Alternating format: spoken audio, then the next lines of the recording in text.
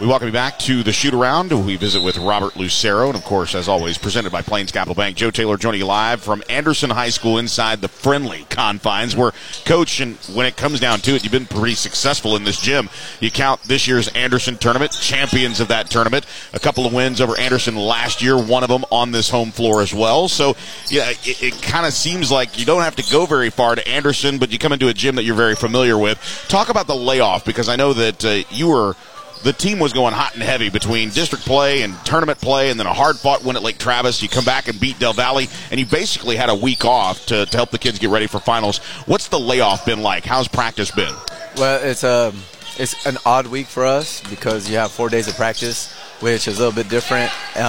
Monday of this week of school was our only regular school day where we actually had an athletic period where we could do our shooting, and then a normal practice after school. After that, we just had the one practice, so we had to kind of, you slow down a little bit because you have to add some shooting and some skill work there.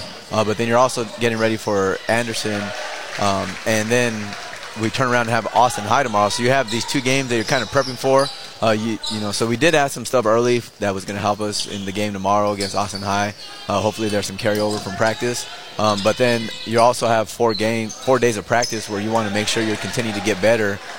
District started so early this year with that game, December 6th against LT.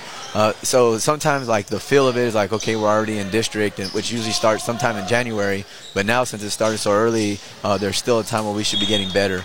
And so that you're just trying to balance all that, make sure you're getting better this week, preparing for 2 teams, but then also making sure that you're getting you have enough juice for these 2 games. There's 2 guys from the football team who grace the basketball team, and when you talk about a guy like Bennett Blackerby, we mentioned it when Westlake played Anderson. This is a guy that is incredibly athletic. He can get up. Know that he can jump. We know that. How do his football skills transfer to the basketball court?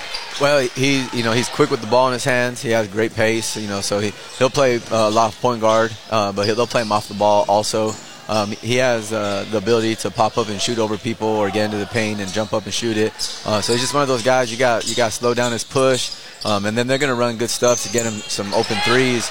And Pitt allows him to have enough freedom where, he's not going to be a robot and just run what they call. He's going to have some freedom where if he sees an opening, he's going to take a shot. So, just one of those athletic, tough guards that can get into a paint and create, but also can shoot threes. So we got to make sure that we're finding him early and just don't let him get going. And he jumps up high and kind of forward into his shot. So we can't foul him on these threes and give him 3 free throws either. So he's a tough cover.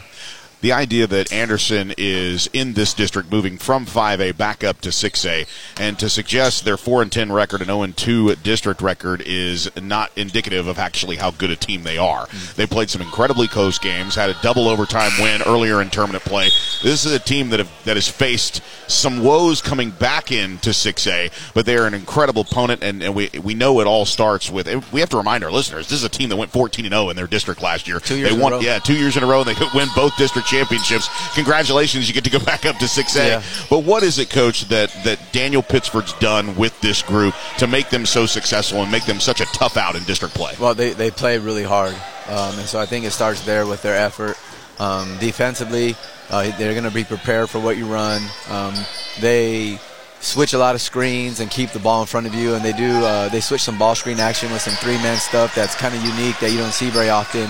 And then they're really physical when the ball's in the air. So, even if you're not shooting the ball really well, defensively, they're usually going to, their defense will keep them in the game. And they've had some guys that can shoot the ball, and so even this year they got a couple of guys, 3 guys that shoot the ball well.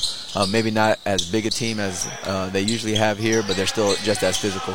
A guy like Gavin Paul, who has learned from one of the best point guards to ever play at Westlake, and a guy like Blake Meary, who has waited his turn, and even guys like Wonder Cahosi, who's a significant contributor on both ends of the floor, especially on the offensive board with rebounds and on the defensive glass as well. This mix of guys with no clear, one stands so far above the other. Collectively, I would almost call this, after watching the win over Lake Travis on the road, as you mentioned, very early in the season, probably not ready for that game just yet, but you manage a win there, and it was a dominant win at that. And you had an opportunity to watch guys really start to play together. And I think you've got a good chemistry right now. Your first 7-8 guys seem to really understand what you're trying to accomplish out there on the floor. Yeah, they're doing a great job of growing. One of the things that has changed because of the ability to have some practices during the summer now, and like we even have a TABC little tournament where we go up to Duncanville and play 3 games, and this year was a pilot year where we could actually coach them.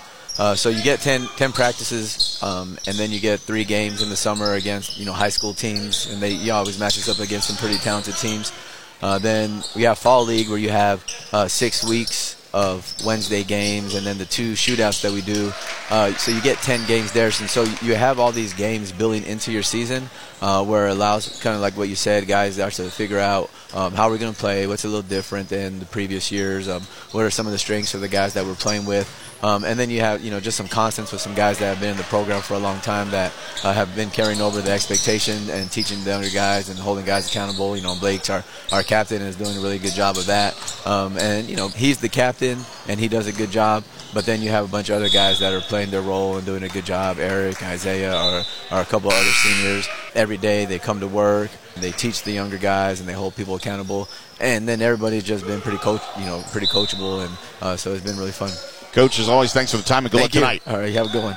That's the shoot-around with Robert Lucero, presented by Plains Capital Bank. When we come back, the starting lineups and the tip-off live from Anderson High School in Northwest Austin, my alma mater, as Westlake takes on Anderson, and it's coming up next. This is Westlake Basketball.